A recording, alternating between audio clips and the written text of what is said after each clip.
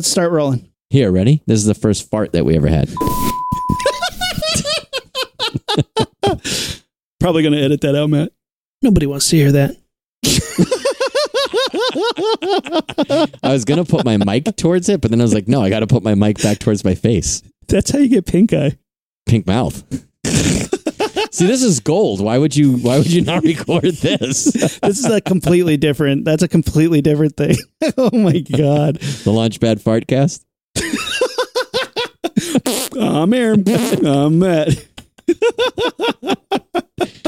Dude, while we're on that topic, I've had Mr. Freeze for like almost 3 years. I heard him fart 2 nights ago for the first time ever. Really? And it was like nonchalant. It was just little like, and he didn't like, he was sleeping. Everyone else was out of the room. It was like this little understated thing. I didn't make a big deal about it, but I was excited. Dude, Rufio will fart and scare himself. Like, whoa, what was that? Is that right? And I've had dogs in the past do that, or at least like look at themselves like, what was that?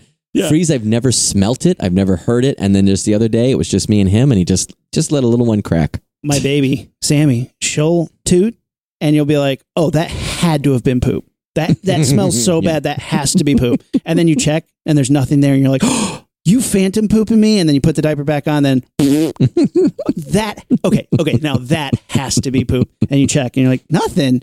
Man, kid, I don't, like. She's firing blanks. Yeah, firing blanks. You're clearing, like, that would clear a room if there were other people here. The dog runs away. He's like, no, don't shit on me, kid. Ignition sequence start. 6, 5, 4, 3, 2, 1, 0. All engine running. Liftoff. We have a liftoff.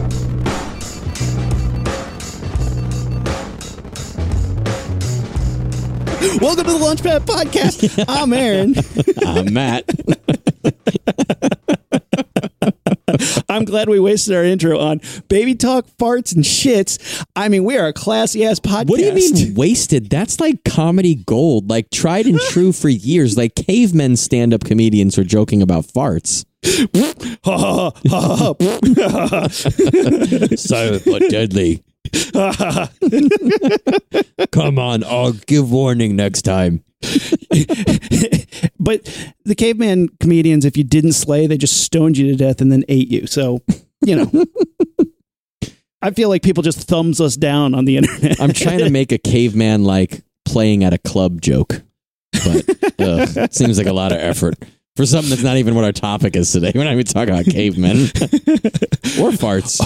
Ugg just got into town. Boy, my pterodactyl tired.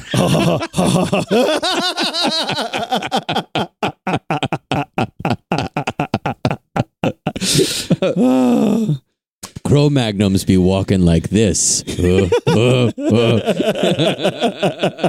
Homo sapien be walking like this.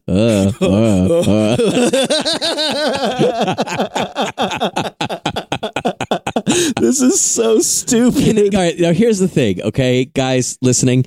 Aaron and I are cracking each other up right now over this stupid nonsense. Are you guys just waiting till we get to the real conversation and you're like we're that friend to you and you're just like, I got to put up with this because I know they'll say something interesting later? Or are you guys also laughing? Please let us know if you think the fart and cavemen stand-up comedy routines are funny to you, or is that just a Matt and Aaron thing? They're not hearing any of this. They've already hit the skip forward 30 cents ahead.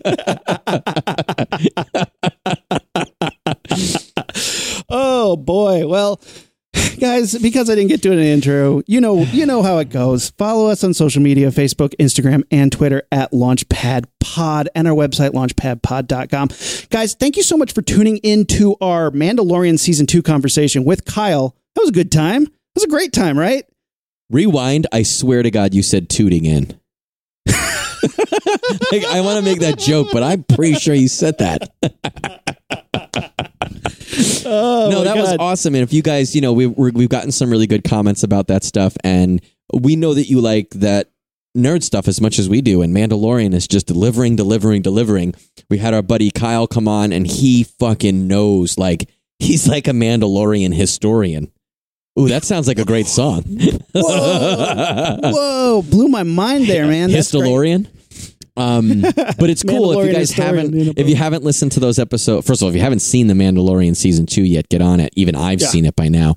But if you haven't listened to our 2-part episode on that, check it out, because we get into some Easter eggs, we get into some did you knows, we point out some stuff in the background and also tie up some ends. So it's definitely a fun romp, and it's fun to talk with Kyle about that stuff, because he knows it more than us even, but he loves it just as much. So that's a fun conversation to have. So it's a fun conversation. We like to think it's a fun conversation. Listen, it's better than this one for sure. It's been pretty good. It's fun. I had a great time talking to Kyle about it. I love The Mandalorian. It was amazing, man. The new year. I mean, we're here. We're in 2021. I feel like 2021 looked at 2020 and said, "Hold my beer," because so far it's been bonkers, man. Yeah. It's like a couple days, and I keep seeing a meme that says I'd like to cancel my subscription to 2021 because I've, in the first 7 days were not what I expected. Yeah, it's oh man. I mean, just so people have a timestamp, here we are. It's January. Whoa, today's the 10th. January 10th. So anybody who can remember back that far when this comes out, yeah, it's been a bonkers fuck week, man. I didn't even know what to think. I don't think we need to get into it, because let's just escape for a moment. We have some big announcements for 2021. There's going to be some changes to the Launchpad podcast. Right off the bat, we are going to switch to a bi-weekly show. Every other week we're going to release. So that's less shows, but we hope that they are better, and we hope that they are just as funny as usual. And I think that it's just going to help us keep delivering content in a way that we can keep up with, because we both have children now. We both have babies in our lives. We both have jobs. I'm not apologizing. I'm excited to keep it going. I'm excited to bring you guys what you love, and hopefully get to do cooler things with that extra time. Maybe we can start delivering some more collaborations with other podcasts and other creative people. You're trying to sell it as like that. We're going to try to, double down and focus on the every other week. And everyone listening right now is like, just so I get this right, your first attempt is caveman stand-up comedians. That's what we've been waiting for. The same quality of Launchpad podcast in half the episodes. I know for some of you, this is not how you wanted to kick off 2021. No, you know what it is? It's like you said, there's definitely some family stuff going on, but also we have some ideas that we've been working on for a while now, and we feel like that we kind of want to pull the trigger on them, but we can't pull the trigger on them correctly the way that we're doing it right now. So we're going to try to take some stuff from the back burner to the front burner, and we'll let you know when that happens, but you'll know if we get these ideas off the ground. But you'll know. Oh, you'll know. In the meantime,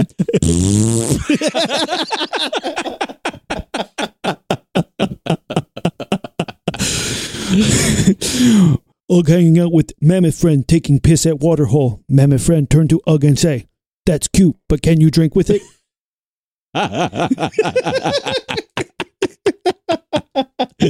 That's awesome. You can't cut out the fart stuff at the beginning of the episode now because it's too ingrained, right? So if you cut out my fart at the beginning, none of this really makes sense contextually. Yeah, dude, you locked it in there. Here nice. It is. Nice. Well, what are we actually going to talk about today? Did we already do our theme song, or we have to do our theme song? There's a theme song in there somewhere. Editing, magic of editing. We're going to double down and focus on making high quality products. I don't even know how to edit anymore. I don't even know where I'm sticking the theme song. I put the theme song in. Matt kicked off this recording with a nice big juicy fart, and now I have no clue what I'm doing. Wait, that was at best that was a medium. At best, that wasn't a big. Guys, rewind. Listen to the fart. You tell us.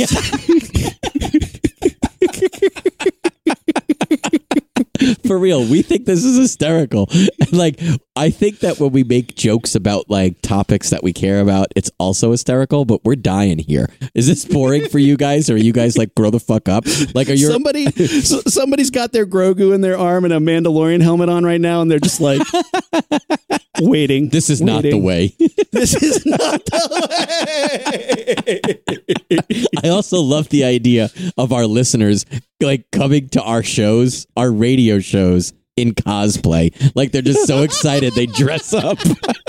Get my Grogu, got my Mandalorian helmet on, I got my Beskar spear, and these guys are talking about cavemen? Oh my god.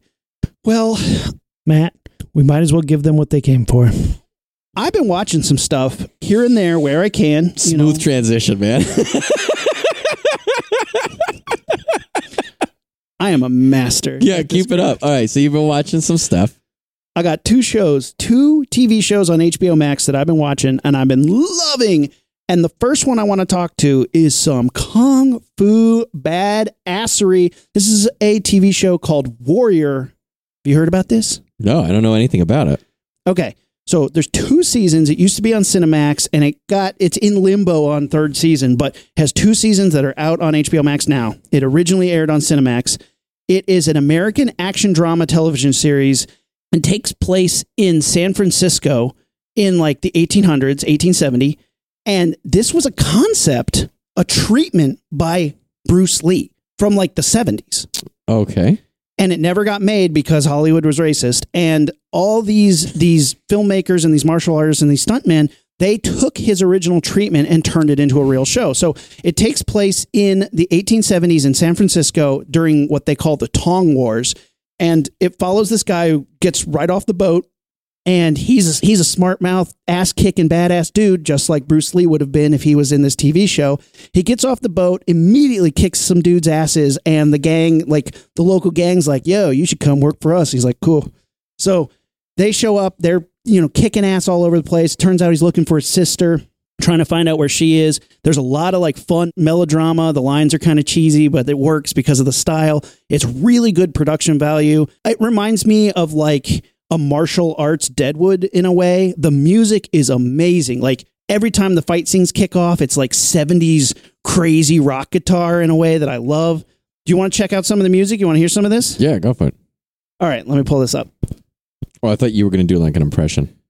Yeah, that's what I'm here for. Oh, like that? Okay. Now now our listener in the Mandalorian gear with the Grogu is rocking out.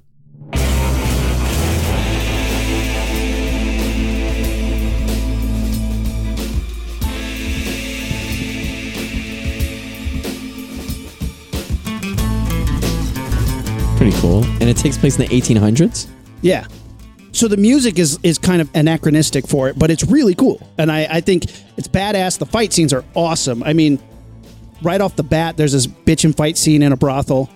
Nice. Where these dudes show up with hatchets. And I love me a hatchet fight. I mean, one of the best hatchet fights ever is in Jackie Chan's Legend of the Drunken Master. And like 100 dudes with hatchets come and chase him down. This show's, it's just really fun. I've had a great time. I've watched 3 episodes so far, and all of them have been really bitchin', really fun, really cool. And you said it's already 2 seasons in with a possible 3rd season coming? Maybe. 3rd season is up in the air. Does that mean that the show is 2 years old, or was it from a while ago? Came out in April 5th, 2019, so it's like a year so old it's new. at this point. Yeah, the whole it's show, new. Pretty new.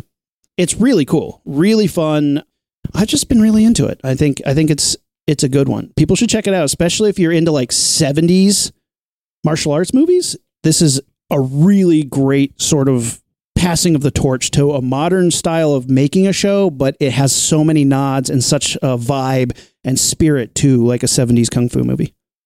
Oh, I wish that I'd known you were going to jump into kung fu stuff, because I have a bunch of other movies prepared to talk about today, and they're all in very similar vein to each other, but not to what you're saying. But during Christmas, there was a big sale, and I bought, Criterion released a 5-disc Bruce Lee compendium with pretty much his 5 biggest movies. And they're just fucking great. Even there's like 1 or 2 that are not great. They're great. He's just a fucking marvel to watch. There's a couple people like that that's just like, it's almost like mesmerizing. And it's almost like when you think about like the Star Wars prequels or the Avengers movies, sometimes it's too much razzle dazzle, and like they make a fight scene that's so long that like you lose interest in it, Yeah. I don't think I could have that with Bruce Lee. Like, I guess contextually I wouldn't care about the scene, but I could just watch him because he's magic. The way he moves, the way he acts, the way his face is, and also his fucking body. It is unreal how he moves. It's crazy to watch. But I guess I'll talk about those movies specifically later. But the Chinese Connection, which is also known as, I think it's Fist of Fury, is fucking, it's one of my favorites so far. I love the one where he fights Chuck Norris and like rips his chest hair out with his hands. I think that, and like that whole fight scene. No Way of the Dragon. I think that might be the one where he's not in it the whole time because he's No, that's Game of Death. There's one that he's not in it the whole time and he wears a motorcycle helmet and stuff. Game of Death.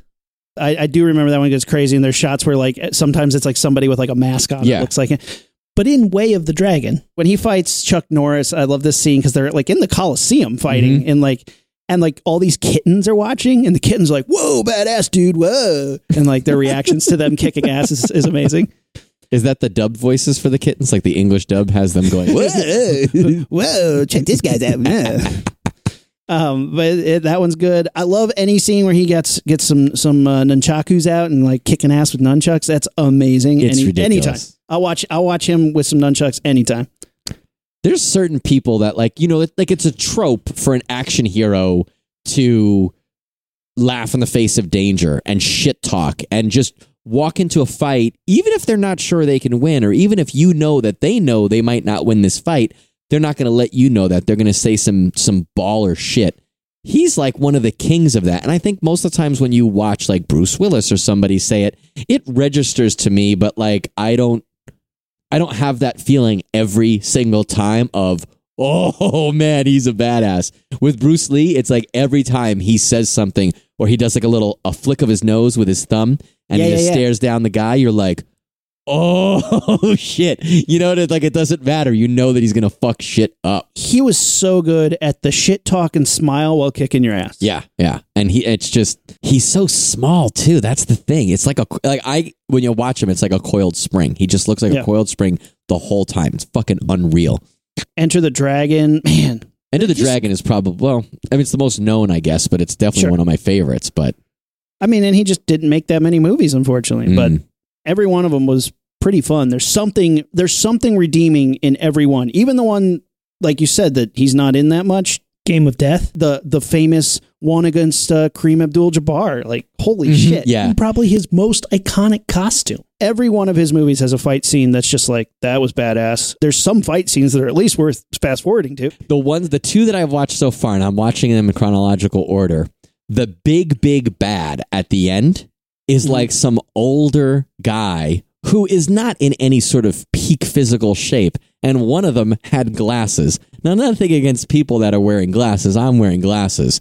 Not the most intimidating look, And like the one that I just watched, it's him and a guy who must be at least 5 to 10 years older than him. Not muscular. Bruce Lee is fucking chiseled. This guy is just a guy, and he's wearing glasses. And even if he's supposed to be the best karate or kung fu guy in the world, you just look at those two guys, and visually, you're like, how could this be a fight? It's almost like Batman and the Joker. There's times where certain iterations of Batman and the Joker, you're like, I don't care how crazy Joker is or what tricks he might have up his sleeve. How is that going to be a physical confrontation? And then this scene plays out at the end of this movie where Bruce Lee's fighting this guy with glasses, and it's set up in such a way that you're supposed to be like, uh-oh, is he the guy that gets the best of Bruce Lee? And you're like, no, he's not. I don't even have to watch them throw a punch. I'm just looking at that guy. It's prejudice, but I'm looking at that guy, and I'm like, no fucking way. But it's still fun to watch him get his ass kicked, right? Yeah, I guess it is. Did you see the 30 for 30 Be Water about Bruce Lee? No.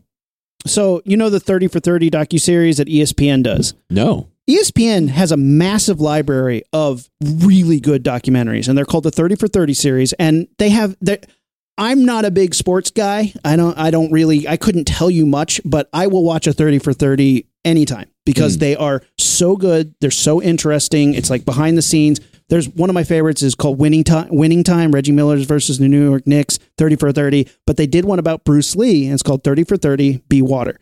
Because that was one of his big saying, you be like water. Sometimes water can crash and sometimes water can flow. You need to be like water.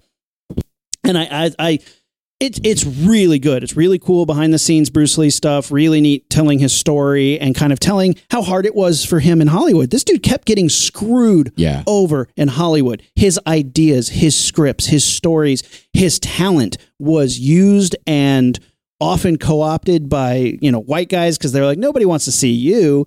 be a star. And it was like, that sucks because yeah, we did. And he was a star and he was awesome. And hearing those stories is kind of a bummer, but at the same time, his resilience to keep being like, no, I'm going to keep going and keep showing people what I can do, show people the power of martial arts, show people the discipline. It was awesome. Really cool documentary. Definitely worth watching. 30 for 30. Watch any of them, but that one, if you're, specifically, if you dig Bruce Lee, that's the one.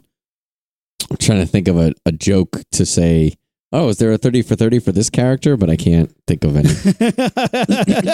Bring that quality in 2021. I was going to say for a caveman, and I decided that joke was not funny enough, but then I verbalized that I wasn't able to come up with a joke. So yeah, this is what you could expect from the Launchpad podcast this year. Can you imagine a trailer for this year? If we cut a trailer right now, it would just be like a bunch of and flubs and farts. And then it just cuts to me with the the horn Jamiroquai hat running through our podcast set, going and smashing down window. Yeah, that's pretty much 2021.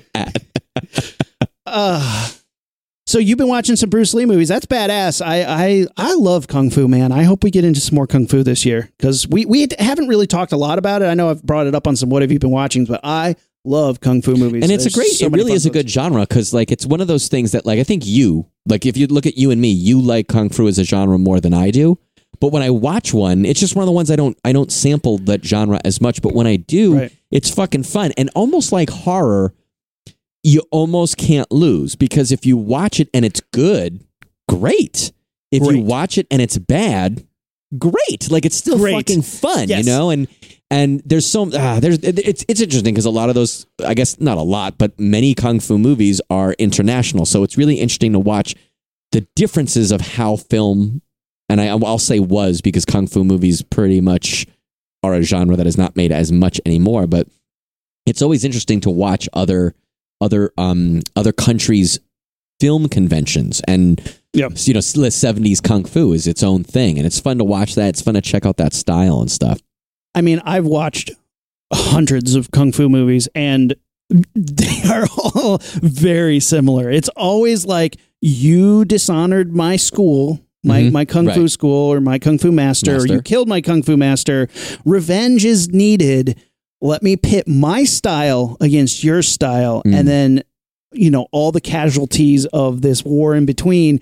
It's, West Side Story with a lot less dancing. Yeah. Instead of dancing, it's Kung Fu, which is way cooler. Yeah, it's dancing where feet connect to faces. Yes. Right? People were like, I didn't expect a Broadway musical to be thrown in as a reference to Kung 2021. Fu. Yeah, you keep you on your toes. We're going to keep you on your toes. Hey, we have a broad breadth of interests. Yeah. There's 5 of our listeners were like, wait, what? And then they went like this. we're dancing and snapping. When you're a jet to the end. Oh, man.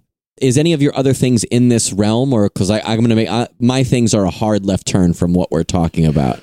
Definitely not in this realm. My next one is an international. It's a show from Spain.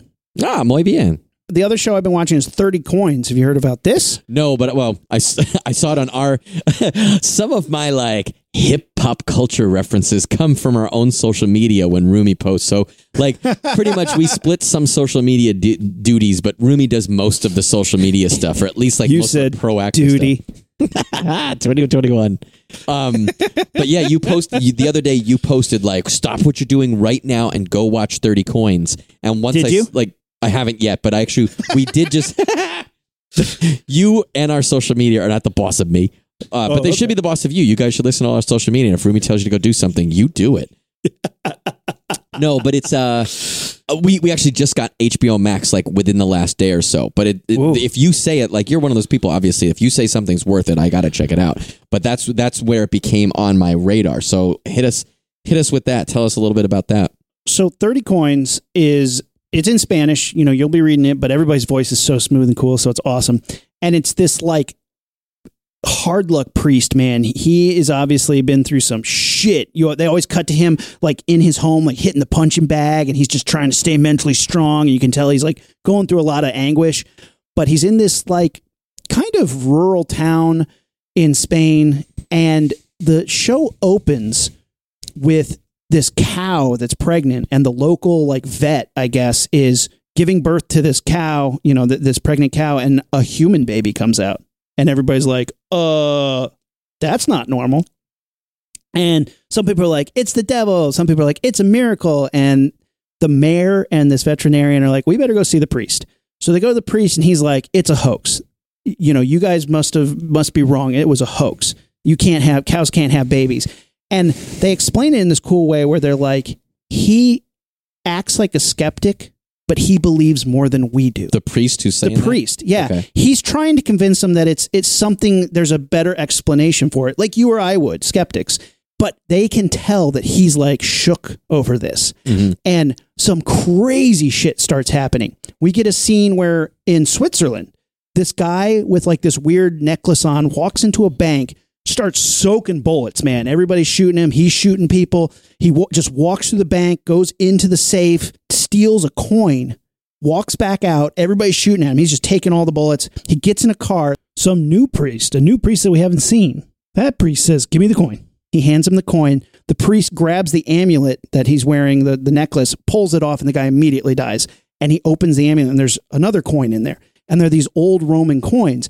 And it comes to this, like, start telling the story where it's like Catholic mythology. Judas betrayed Jesus for 30 pieces of silver. And there's like magic embedded in these coins, is trying to collect all 30 pieces of silver. And anybody who has these coins has some sort of power. And the priest has one of these coins, and these demons keep trying to come for him. This show is crazy, man. So the veterinarian goes to visit this baby to be like, okay, how's that cow baby doing? And they're like, oh, he's great. He's walking. She's like, he's 2 days old. And they're like, yeah, he's doing great. He's so hungry. And you see the creepiest shot of this little baby, like leaning around a corner. And you're like, no, a human baby, okay. Right? A human baby, but he has like an evil face and he's walking. You're like, that's not okay. People start going crazy. You get the classic like possessed thing where like an old lady who doesn't know the priest is like, I'm here for you. Give us what we want. And he's like, a monster shows up. That is one of the coolest monsters I've seen in a long time. Holy shit. Really? I don't want to spoil it, but it is a really cool monster. There's some practical effects. They do a great job of when the monster's close up and in your face, they use a practical head to menace people. But then like when he's far away and this he's got like 6 legs, this monster does. So when he's like crawling around, it's CGI, but like, okay, great. Yeah. I expect that at this point, but when he's close up and it counts to see the monster and to believe that it's real, they do some really cool practical effects. The gore is insane. Each episode we've watched, there's only 2 episodes out. Another one comes out tonight. Each episode has been slow at the beginning, kind of laying the groundwork, but by the end, you're like, holy shit, hanging on to the edge of your seat. There's somebody does the Joker smile. They cut into their lip. They put a knife in their mouth and pop it out the side. That scene alone was fucking crazy. And to make it even gnarlier, it's like a 14-year-old girl who does it. You're like, oh shit. And she's doing it to taunt the priest. She's possessed. And she's like, I'll tell him it was you. Bam. And you're like, God damn. Like so many great like horror moments. And I want to see where it goes because it is, like I said, it starts slow and it is kind of daytime television in that sense. It's a little bit of a melodrama or a telenovela, even if you want to be Spanish about it. But I think it's a bitchin' show. I think it's really well done. And I can't wait to see where they go with it. Is it would you say it's a horror genre or it has horror elements? Yes, it's horror. Yeah. Because it's all about, it's in the vein of The Exorcist, where it's like Catholic mysticism and evil cabals. They keep cutting back to the Vatican and they're obviously plotting and planning and they're up to no good. And these bishops are doing some evil shit and possessing people. And, there's some evil priests and good priests. And I think it's going to be interesting to see where it goes, but it's definitely steeped in horror and Catholic mythology. Any of that stutter step stop shit that I hate? Not yet. Okay. I hate that bullshit. Eye roll. Can't hear it. Did you when your eyes rolled, did we see every frame of it? Or did they like jump around? No, none of that shit so far. So 30 coins. 30 coins, yeah. It is It's pretty cool. But I mean, I will say, if you watch 15 minutes and you're like, I'm not into it, get to the end of the first episode, because the monster in that first episode was so freaking cool. And watching it opened my mind to better creature design. Because think about this. Let me put this out. Think about the coolest monsters. And they show you the monster, and then there's nothing else to give. And this show did something where it showed you the monster in bits and pieces, like you saw him running across the road in car headlights. And you're like, what the fuck was that? You see his power ripping off car doors, but you don't see a lot of him. But then they saved an element for that perfect moment that made you go, what the fuck? And it escalated that monster. And it's like, a lot of people give it away immediately. But like, think about Aliens. Like, this thing bursts out of the chest and you're like, that is the most insane thing I've ever seen. But then the fact that he has a mouth inside of his mouth was a what the fuck moment. Yeah. You need to save a piece of your monster to ramp it up at some point. And just when you thought it was scary enough, add something to your creature to make it even scarier. So kind of like as an example, like you watch Jaws and he's killing people, and then slowly we start to see it. Then at the end, like we see the reveal. But then in the last scene, when he actually has a chainsaw, you're like, oh shit. I mean, yeah, if that's how Jaws worked, for sure. But I mean, I think like the Demogorgon. Think about Stranger Things, the Demogorgon. You see him and he's got that like flower head. But like when you finally realize that he can open that up and you're like, oh shit. Like, an element that adds an extra layer to it that's freaking cool. That would be a cool episode, would be like best creatures from a storytelling point of view, not just the ones that we think were cool to look at per se, but like how does a creature function in a movie? Because you're right. I've seen movies that were great movies with a shit creature. I've seen great movies with a great creature, but they either showed it way too late or way too early. So it brings the whole, overall stock value down of that movie. You know what I mean? Like, do you ever see Relic with Tom Sizemore? I was just thinking about Relic. Right? Relic is an okay movie with a pretty great concept. It's a great concept. The creature is freaking awesome. Done pretty well by Stan Winston Studios. But it was almost like they were kind of afraid to show too much of it, and or didn't know when to do, like you said, like that headlight reveal where it's a quick thing where you're like, what did I just see? And when to show big pieces of it. And then you see it CG on the ceiling and you're like, wait, it's way too early to be showing me that much of it. But then you have that like, well, clearly at the end, they'll surprise me with something, and they really don't. And you're like, that was kind of a waste. Yeah, I agree. That's one I was thinking, right? Oh man, we could definitely get into some creatures. We could shit on the Relic for 45 minutes. I'm thinking Mimic, the cockroaches. Yeah, that look like people. That's another good one, right? Species. Well, when you have a creature feature, that has to be the key, right? Like that has to be everything in your production. When you're thinking of it as making a movie or telling a story, you have to center around that, right? That has to be the epicenter, and then you have to plan around that. Yeah, man. Let's do a creature. That would be a fun episode. one. Man, we should actually deconstruct. Like, it's not talking about the coolest creatures.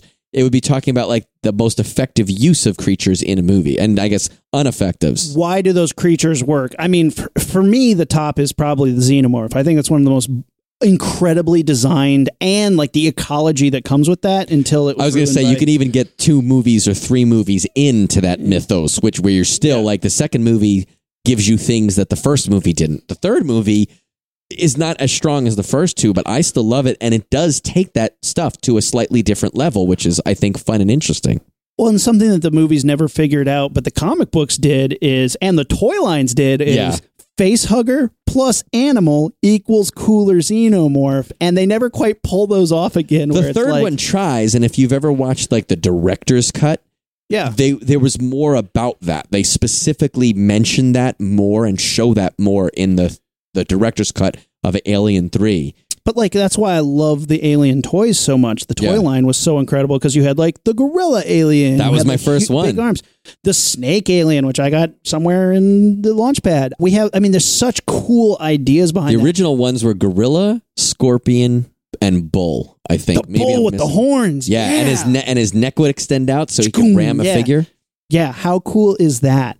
And I mean, the Pred Alien, of course, was the fantasy that us nerds had well before it was ever designed. Yeah. So cool. Oh, man. Yeah, we got to get into some creature features, bro. That would be a fun episode for sure. And that's one of those ones that I feel like you and I would prep enough to give us like 3 or 4 episodes worth of shit. You know, like we'll have to really prioritize that because we could very easily go. Maybe we can do a double. You guys are now part of our brainstorming session. Maybe we could do a double where we talk about like creature features done right and creature features done wrong. Like the movies that drop the ball on it. And there's so many reasons why the ball gets dropped. And it's tough because budget. I mean, anytime you got to make a creature feature, making the creature is not an easy task. Like we were talking with the cicada guys, it costs a lot to make even just one giant cicada. Mm-hmm. And pulling it off in a movie is difficult. And even if you there's movies that have made bitchin' creatures and shot them shittily or utilized them throughout the story shittily. So you have this great thing that you either don't get to see, you don't get to see its full potential, or you see it too early, you see it too late, or, you know. Boogans. Perfect. Perfect. That was my number one. Boogans. Oh, man. If you guys haven't seen Boogans, oh, shit. Oh, shit. All right, well, that's a side topic. We'll get into that. What else have you been watching, brother? So I've had 3 weeks off from work, which is just fucking great. And I have had such a nice vacation for the first time in years where, like, I got a lot of shit done. I did an entire 6-week course in 3 weeks, so I'm really happy that I started and finished that. But, like, I also got some good relaxing done. Oh, great. He's talking about homework now. Skip 30 seconds. Skip 30 seconds. Is that higher or, like, above or below farts? Farts are at least funny. Fair. Friday, though, I got like a little bit of work done in the morning, and then I ran and I was like, okay, the rest of the day, I'm just fucking off. I'm going to fucking eat Oreos and like binge TV and movies. So I threw on, I was like, I'm in the mood for an action movie. I want a guy in a tack vest with a machine gun weaving in and out of cars, shooting at people. So the first thing I thought of was 2020's Netflix movie Extraction, starring Chris Hemsworth. Oh, yeah, Thor, huh? I hadn't seen it. I'd heard it was brutal and sometimes like overly violent, and that's all I knew. And I knew he had a tack vest on and a machine gun. And I was like, okay, let's see where this goes. Yeah. Nothing in it that makes it different than any other movie, aside from one really cool. Now he's burping. That wasn't a joke. But there was one scene that is a quote unquote one take thing. It makes you feel like it's like about 11 or 12 minutes. That's one take, and it's an action sequence, and it was awesome. And I love those. Now, I feel like, I don't want to say they're overly done right now, but I feel like in the last 3 or 4 years, it's been a hot thing to include one long fight scene. Sometimes they can get gimmicky, or sometimes like it's done and it looks okay and it's long, but then it feels long. And you're like, why? What are you bringing into this by making it long? This scene starts with 2 guys running into a car while being shot at, and they're returning fire. They jump in the car and you follow them, not in the car. You're following their car. There's a car chase that involves multiple cars crashing, flipping over each other and everything. The camera is spinning in different directions. The camera watches some of the people that are chasing them. The camera goes into their car at one point, and it still all is believably one shot. And it keeps going, keeps going, keeps going. That car ends up stopping. The guys get out of that car and run through essentially like a housing complex, like an apartment complex. There's a lot of up close fighting, gun kata type things where like you're grabbing a guy's gun, punching him with your gun, shooting him in the face with your gun, fighting. Those 2 guys split up, I think at least once, if not twice. And we follow one and then eventually come back around and meet with the other. There's fighting through apartments, punching through windows, and it all still feels like one thing. Then there's a big fight scene on the street between those, a big bad and one of our guys. Multiple people get hit by cars where if it effectively hides a cut, but like still, then the scene continues on more of a car chase. And it really is like, it's one of those things that like my brain was like, this is all one shot, quote unquote one shot. I know it's not. Sure. There's secret edits. You're like, this is a really fun sequence. And every time I never felt like what I said earlier about the prequels and about the Avengers movie, I never felt bored. The last fight sequence of the movie, like the climax of the movie, takes a little bit long, and it's kind of a foregone conclusion. But like in that long 12-minute sequence, it was like that balloon, knocking the balloon up of interest the analogy that you use. Yeah.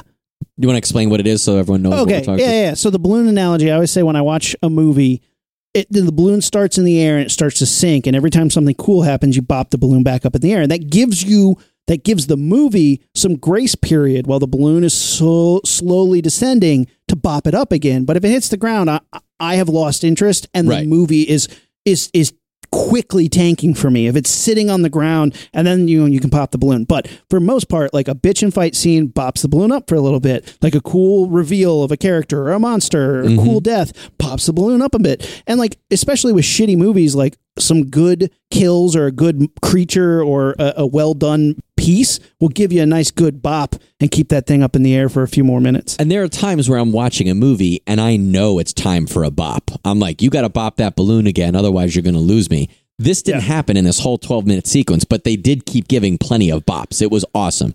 Chris Hemsworth he looks cool. He does a great job, like kicking ass and shooting, fighting people. It's interesting. He is a diehard action figure where he's getting his ass kicked. And in the first battle, he's covered in blood. It looks like the end battle where like you're like, oh no, the hero really took some hits.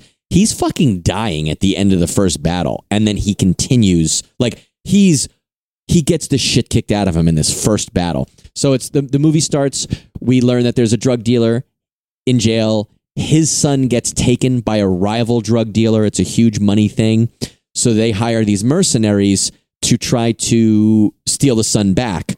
The guys who hire them have their own reasons to get the son back, and they double cross them. And I'm not giving anything away. This is the beginning of the first act.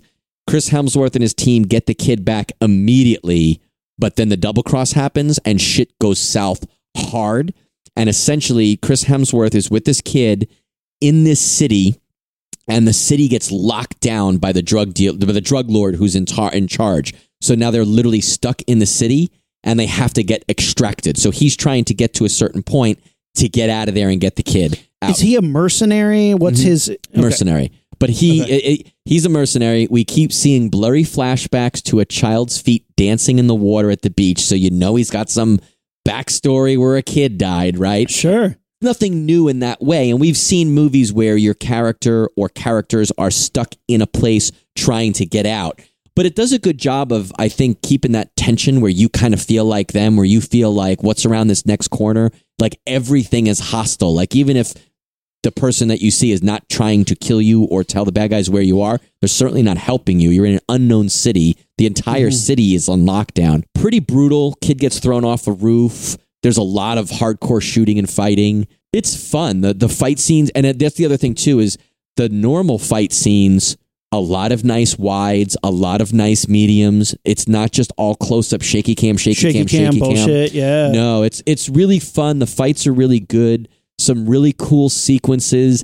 Not John Wick level where you're just like, oh my God, but like, John fun. Wick was beautiful though. That's the thing. John Wick is a next level thing where it said, look, we're not aiming for gritty realness. We want it to be brutal and we want it to be visceral and we want you to feel it. But we also want to make this like magical to watch in the environments that we put them in. And John Wick 3, when they're in the knife shop and everybody's smashing windows and fighting with knives. Throwing knives. What a beautiful scene. The scene where they're in the glass, like hotel roof, like museum or something. They're in this like art installation. Giant, and a it's giant just all, IKEA shelf. It's all like reflections and what a gorgeous like location. That's production value through the roof. So it's like there's a difference. I think John Wick was like elevating visually what these action movies could do. I can't wait to watch this movie. I really want to see Extraction. It's been on my list. It's haven't worth had the time. watch. It's like don't bump it up because I'm telling you it's fun. It's definitely not worth a bump up. But it's if you just want to throw popcorn in your mouth and drink a beer or drink a drink or while you're watching a movie and just be like, that was a fucking cool scene. You're not going to cheer about it per se. How long is the one shot? You said it was like 12 minutes? I didn't realize when I was watching it, it feels extremely long, but in the best way possible. I did some research and I read that it's an 11 minute and something second thing where they shot for weeks and tried to take like some shots and scenes and sequences had to take 25 takes or 25 cuts just to make it fit up, because it really, for every cut I saw, there must have been at least one cut that I didn't see. So I really want to do, now that we're talking about, I want to do an episode called The One Cut and talk about not only good one cut scenes, because there's one in The Protector, Tony Jaa movie, where it's like a 12-minute fight scene. And again, all of these are meant to look like one shot, but not all of them are filmed as one shot. Right. And like that's a big difference. Like I think this 12-minute Tony Jaa one might actually be them following him for 12 minutes and beating the shit out of each other, throwing guys off roofs and fighting his way up to the top. That would be a fun episode too, because I know we've talked about it in the past, just not on the show per se, but you and I have talked about that. We saw one, Death Sentence, we saw had a really cool long sequence in it where camera was being passed from different crew members.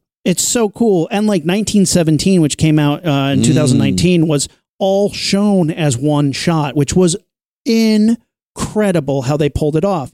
And then like Hardcore Henry, which I think is one of the best one-shot movies. Yeah. And I love that movie. And Children of Men has an incredible one-shot in it. And the one-shot is a very impressive thing when you can pull it off. But like you said, you need to keep bopping that balloon. You need, because it can suddenly become tiresome because there's so many things that editing was invented for, so that we're not watching the full sequence of, okay, now I'm going down the stairs. Now I'm going to get into this car. Now I'm going to drive to this next location and keep it going. To be able to keep the transitions interesting, you have to be really creative about it. And I think 1917 was brilliant in how it was able to keep me interested even when he's just like walking through a town and not doing anything, or riding in a van.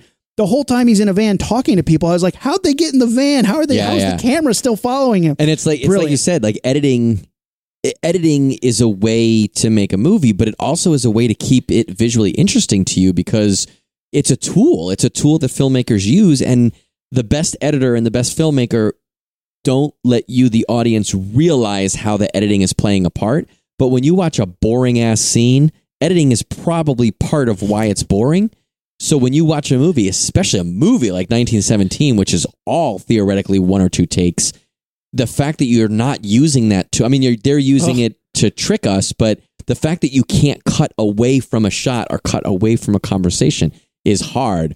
And I think in an action movie like this one, like Extraction, the gamble there is if you make it too long, the fighting becomes boring. Even if it's bitching fighting, it becomes boring. A lot of, I feel like Revenge of the Sith was like that. They tried to do one long fight scene at the beginning, and it's like, the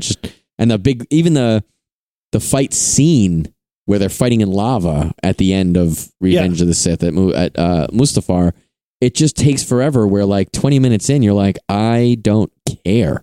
I'm thinking about things that aren't even Star Wars anymore. But this is worth it. And it's a, you know what? I don't recognize the director, but I'll see what else he did. But this was written by Joe Russo, who we've mentioned a lot of Avengers stuff today. He's done a ton of Avengers stuff. Oh, he's a stunt guy, I guess, that did Endgame, and he did Atomic Blonde, which was a terrible movie, but it had cool great fights. Yeah, that movie was such a boring James Bond crap off, but yes, I guess the director of that is a big stunt guy. He did Extraction and a bunch of shorts on IMDb. So the Extraction was his first. It's pretty good. Since you brought up editing, can I bring up, I saw one of the worst edited films I've seen over the Christmas break. I saw maybe 2 or 3 of the worst edited films of all time, and they're all in the same franchise. Yeah. So I went back and revisited the Silent Night, Deadly Night franchise. Yeah. Because I had seen the first one, and I had never seen the second one, or the third, or the fourth one. So I went back and watched them. First one is pretty good. It's a solid movie. It's a solid, great, classic Santa. It's historical, movie. Right? Like, it's not great, but it's historical. So then the second one, I'm watching it, and it's 45 minutes of the first movie. Yeah, I know. And then it turns into its own movie, and it matches the kills, the same number. It kills 14 people after showing you the 14 kills from the first movie, padding that like death count. But it's terrible. Most of the kills are terrible. It's trash day. Bam, and shoots the guy. Which I love. That's my favorite one. It's hysterical. The second one was hilariously bad, but pretty damn bad. Is the second one the one with the umbrella kill? It's all blending together now. Yeah, 2 and 3 are very similar, if I remember correctly. Yes, I think 2 has the umbrella kill. Yes. So 3 might be the worst edited film I've ever seen in my life. You get Bill Moseley with like a cool like glass dome on his head, and you can see his brain. But the movie's so fucking boring. I can't even care about it. All of the kills are what I'm calling like camera ram, where the camera would just ram into somebody's face while they screamed, and you don't see anything. There is a scene that literally was over a minute long of a woman drinking a water bottle before she could, like, somebody asks her a question. He goes, yeah, hold on. Glug, glug, glug, glug, glug, glug, glug, for a minute. Just her drinking a water bottle. And then she's like, yeah, yep, that's true. That is definitely the answer to that question. And then they sit in silence for a nice beat, and then it cuts away. And I was like, 3 is the one where they go scene? to a house, right? Go to the house and watch TV with her. Yeah. The camera just sits and watches her watch TV, and what she's watching is the second movie for some reason or something like that. Like it's unbelievable. What a terrible movie. It was so bad. And then Silent Night, Deadly Night 4 was the Halloween 3. Right? Yeah, Halloween 3 of the Silent Night, Deadly Night, because it's suddenly like witches. Yeah. Holy witches shit. And aliens and people blowing up, right? And bugs. Yeah, like weird bugs, screaming Mad George stuff. Has some good kills, though. I will give it some good kills. Like, so weird and not even that good, but super weird. If you want to see some good Clint Howard weirdness, that's a movie for you. Yeah. And then I watched Silent Night, Deadly Night 5, the Toy Maker, and that was awesome. Yeah, we've watched that multiple times for Shitty Movie Sunday, and also, I remember as a kid, the cover, the box art. We did a great episode, well, a fun, I won't say it's great because that's patting ourselves in the back, but it was great. We did a fun episode about the box, the VHS box covers that we remember growing up. I remember Silent Night, Deadly Night 1. I remember 2, and I definitely remember 5. A little boy sitting in his closet with all these evil-looking plush animals, right? Yeah. There are no evil-looking plush animals in this movie. Nope. But there's a cool like bug toy that crawls inside of a guy and sucks his eyes out from the inside. There's a horrifying robot child with an Oedipal complex who's like, Mommy, I'm horny. Like, so fucking creepy. Like, that scene alone at the end, you're just like, I don't know what I'm watching. I don't know if I'm okay with this. It's so freaking weird. You get Mickey Rooney as a crazy toy maker whose name is Pedo. Joe Pedo. Joe Pedo.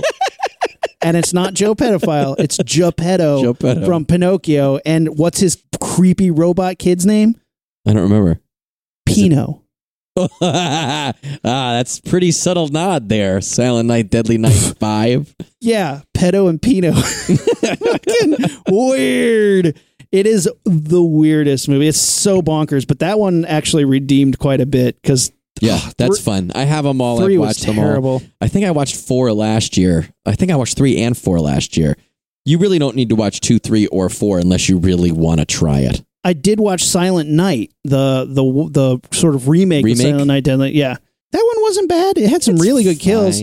It's a little bit meaner, it's a 2012. So it's like everybody's really cynical and not having fun with it. And I like the kill. The kills were great. It's like that's worth it alone. But it did one of these things. I mean, spoiler alert. Here's a film from 2012, a shitty slasher movie. If you're in it for the plot, I'm sorry, I'm going to spoil it. But at the end, they're like the killer's nobody. And it's like, wait, right. What? The whole time you're expecting a reveal. Like one of the big points of a slasher movie is they're all kind of a whodunit.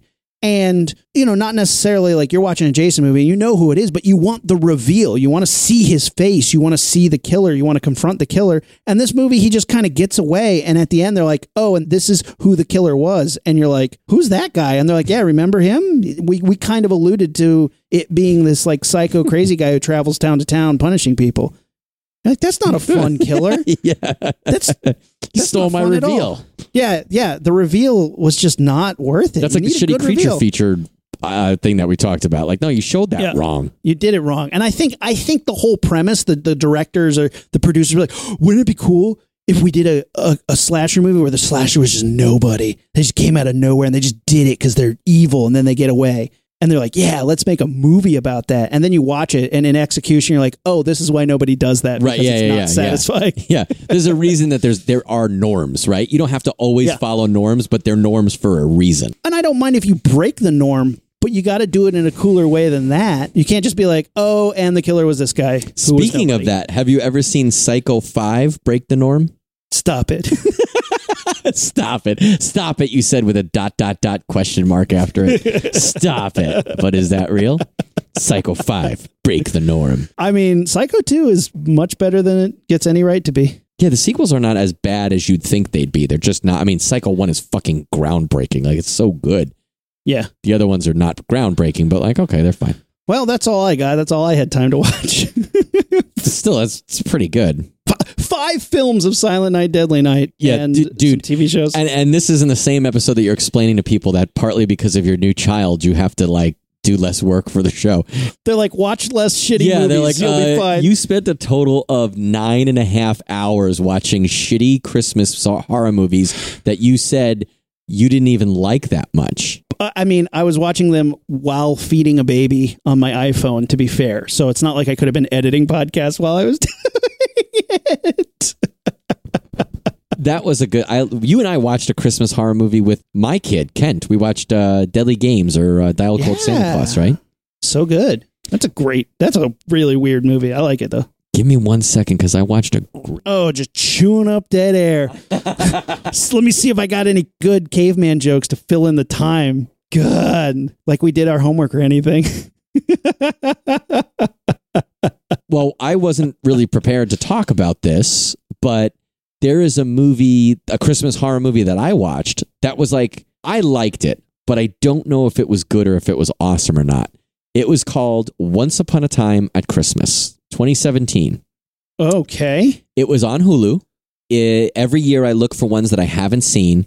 And this year I watched like 2 or 3 that I had seen years ago. And I watched the first 5 minutes. And I was like, oh, this is that Swedish one? Never mind. This one is 2 serial killers, Mr. and Mrs. Claus. The woman who plays Mrs. Claus wants so badly to be Harley Quinn. Her pigtails alone. And she tries so hard. She's easily the worst part of the movie. She overacts the whole time. The idea is that they're killing these people in this town, and they're killing them in such a way that it's like there's 2 cops, an older cop and a younger cop, and they're trying to figure out why these killings are happening, who's doing this. And there seems to be a reason, but they're trying to figure it out, like Seven style, like why. And they start to figure out the first murder, there was 1 victim. The second murder, there were 2 victims. On the third day of Christmas, dude, and it's like gave to me. 30 seconds into the movie, you're like, wait, is this what this is about? And then they do reveal it later where they're like, but they get up to like 10. It's like 10 lore. And by that point, they've started to be like the 3 French hens. The people who are killed are called the Frenchens. And like that's their last name is Frenchen. And it says it on their mailbox. So it's supposed to be like, I think it's supposed to be like one of those things where you watch it and then like they thought you would go back and rewatch it and be like, oh, the mailbox says French N, French hen. And you're like, no, I fucking knew that 20 minutes in, man. But the kills are okay. It's fun. Like, that's what it is. It's fun. It's a fun Christmas movie. And talk about one shot. There's actually a really cool thing where I didn't even think of this. This fucking fits perfectly.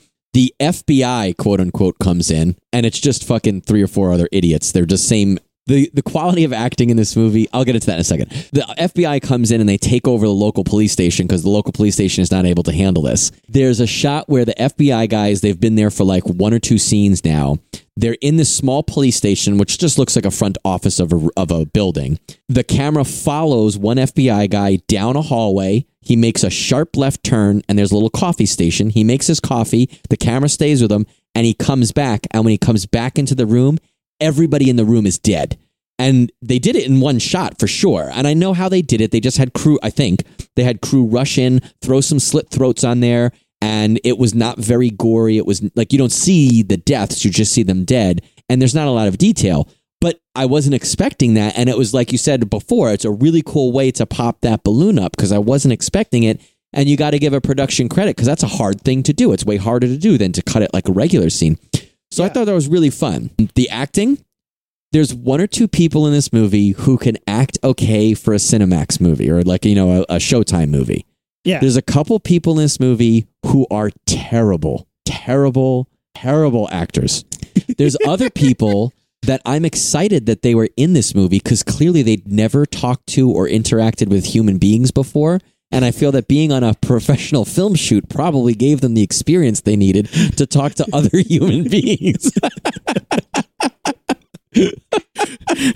I already can tell that person, like I can see that actor in my mind because they're the people who can't control the volume of their voice when they say lines or like the emphasis on the right syllable when I talk to you. There was also the two other examples, and this one we've all seen, is the people who are smiling through the entire scene, even when they're getting choked to death. And they let the woman go, and she slides down the wall to the floor with just a little smirk, like as if she was hoping for that. It was perfect. There's that one, and then there was... in a movie. In that scene that I think it was the cop FBI scene, they're supposed to be good-natured ribbing each other. And one guy criticizes another guy about like how fast something happens. He makes an implication to the other guy that his wife knows how fast he has sex. And the other guy makes a joke to him back about like his penis size. Something that you would do with a friend at work. But it is said with one of those people, like I said, who's never had an interaction with another person before. So it comes across as like the most stilted dialogue when it should be two guys, coworkers who bust each other's balls all the time. And I know like on the page, that probably looked like a decent scene. But when you had them talk it to each other, it was just like, I will just say these words. Yeah, your wife knows how that is. Haha, yeah, she knows how small it is. High five. You know, it's like that. But like it's a fun enough movie, and this is one that like if you guys know, Christmas horror movies are my favorite genre movie ever. This is worth checking out. It's not a groundbreaking one. I don't know if I'll buy it. I don't know if it needs to be in the collection, but like I'll throw it in the vote next year for Shitty Movie Sunday for sure. I kind of want to give that a check out because it does sound hysterical. Once Upon a Time at Christmas. It was 2017, and it was on Hulu at least a couple weeks ago. Real quick, we could do more about this movie that I'm about to bring up, but I totally forgot. I watched Freaky. It just came out like this year. I saw it on video on demand. Oh, so I know someone who watched it and said it was fun, but let me hear what you think. It was really fun. Now, I think this movie is supposed to be called Freaky Friday the 13th, but Friday the 13th franchise was like, no. So those of you who know what Freaky Friday is, it's like a teenager and her mom swap places, and people who know what Friday the 13th is, serial killer. So Freaky is a teenager swaps bodies with a serial killer. And so a teenage girl is in a serial killer's body and a serial killer is inside a teenage girl's body, and hilarity ensues. It's really fun. I had a great time with it. It has some good kills. It is a Blumhouse, so there's a lot of like the kills have a little bit of practical, but a lot of CGI blood. Okay, whatever. It's clever. There's some funny bits. Some of the characters are a little too over the top, and then the movie catches up with them. Like, they knew that this movie was goofy, but the movie doesn't start out as goofy as some of these characters are. It's interesting because there's like a gay best friend character who starts off really over the top, almost to the point that I'd be interesting to see if some people were like, it's offensive. But at the same time, like when we talk about Tammy and the T-Rex, the character Byron is the gay best friend character, and he's super over the top, but he's really fun. And I thought like the movie did a good job of being inclusive to his character. So I'm interested to see what people say about this movie, about that character. But I think the movie catches up with that character's like over the top sort of portrayal as the movie gets more over the top. And then you're like, okay, everybody fits into the movie now. And you don't have this one character who sticks out like a sore thumb because he's being sort of a caricature. It'll be interesting to see what people think about this movie. All right. I liked it though. I think it was really fun. Cracked me up. The kills were cool. And I think the main character does a great job playing a serial killer, like as a teenage girl. And then Vince Vaughn, who is the serial killer, does a great job playing a teenage girl. I think it was really fun. I think he did a great job in it too. Worth watching then. Worth watching. Yeah, for sure. It's not going to be for everybody, but I think it's worth checking out, at least to be like, oh, cool premise. And they pulled it off pretty well. Their mom pulled it off pretty well. High five. Ha ha ha ha. Good joke, brother. Well, this has been our podcast, Launchpad Podcast. You should correspond with us on social media. Man, we brought up a lot. I'm going to drop the stilted, scripted nature. We talked about creature features, guys. Let us know what creatures we should be talking about when we do our creature feature episode. Let us know on social media, Facebook, Instagram, and Twitter at Launchpad Pod, and our website, launchpadpod.com. Like we said, guys, we will be kicking it off every other week from here on out. After this drop, you'll have to wait 2 weeks for another episode of the Launchpad Podcast, but it's okay because it's going to be a bitchin' one while we get down with the yuck yucks. The yuck yucks are not guaranteed. Depends on your tolerance for caveman jokes and farts. Yeah. Oh, buddy, let's blast this thing off. Oh, again with the fart jokes, guys. Real cool.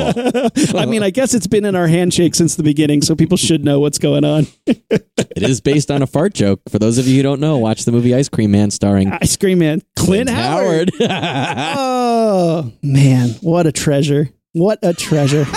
So good, man. All right. Well, this has been fun. We've been the Rocketeers, and we are out. Ignition sequence start. 6, 5, 4, 3, 2, 1, 0. All engine running. Liftoff. We have a liftoff.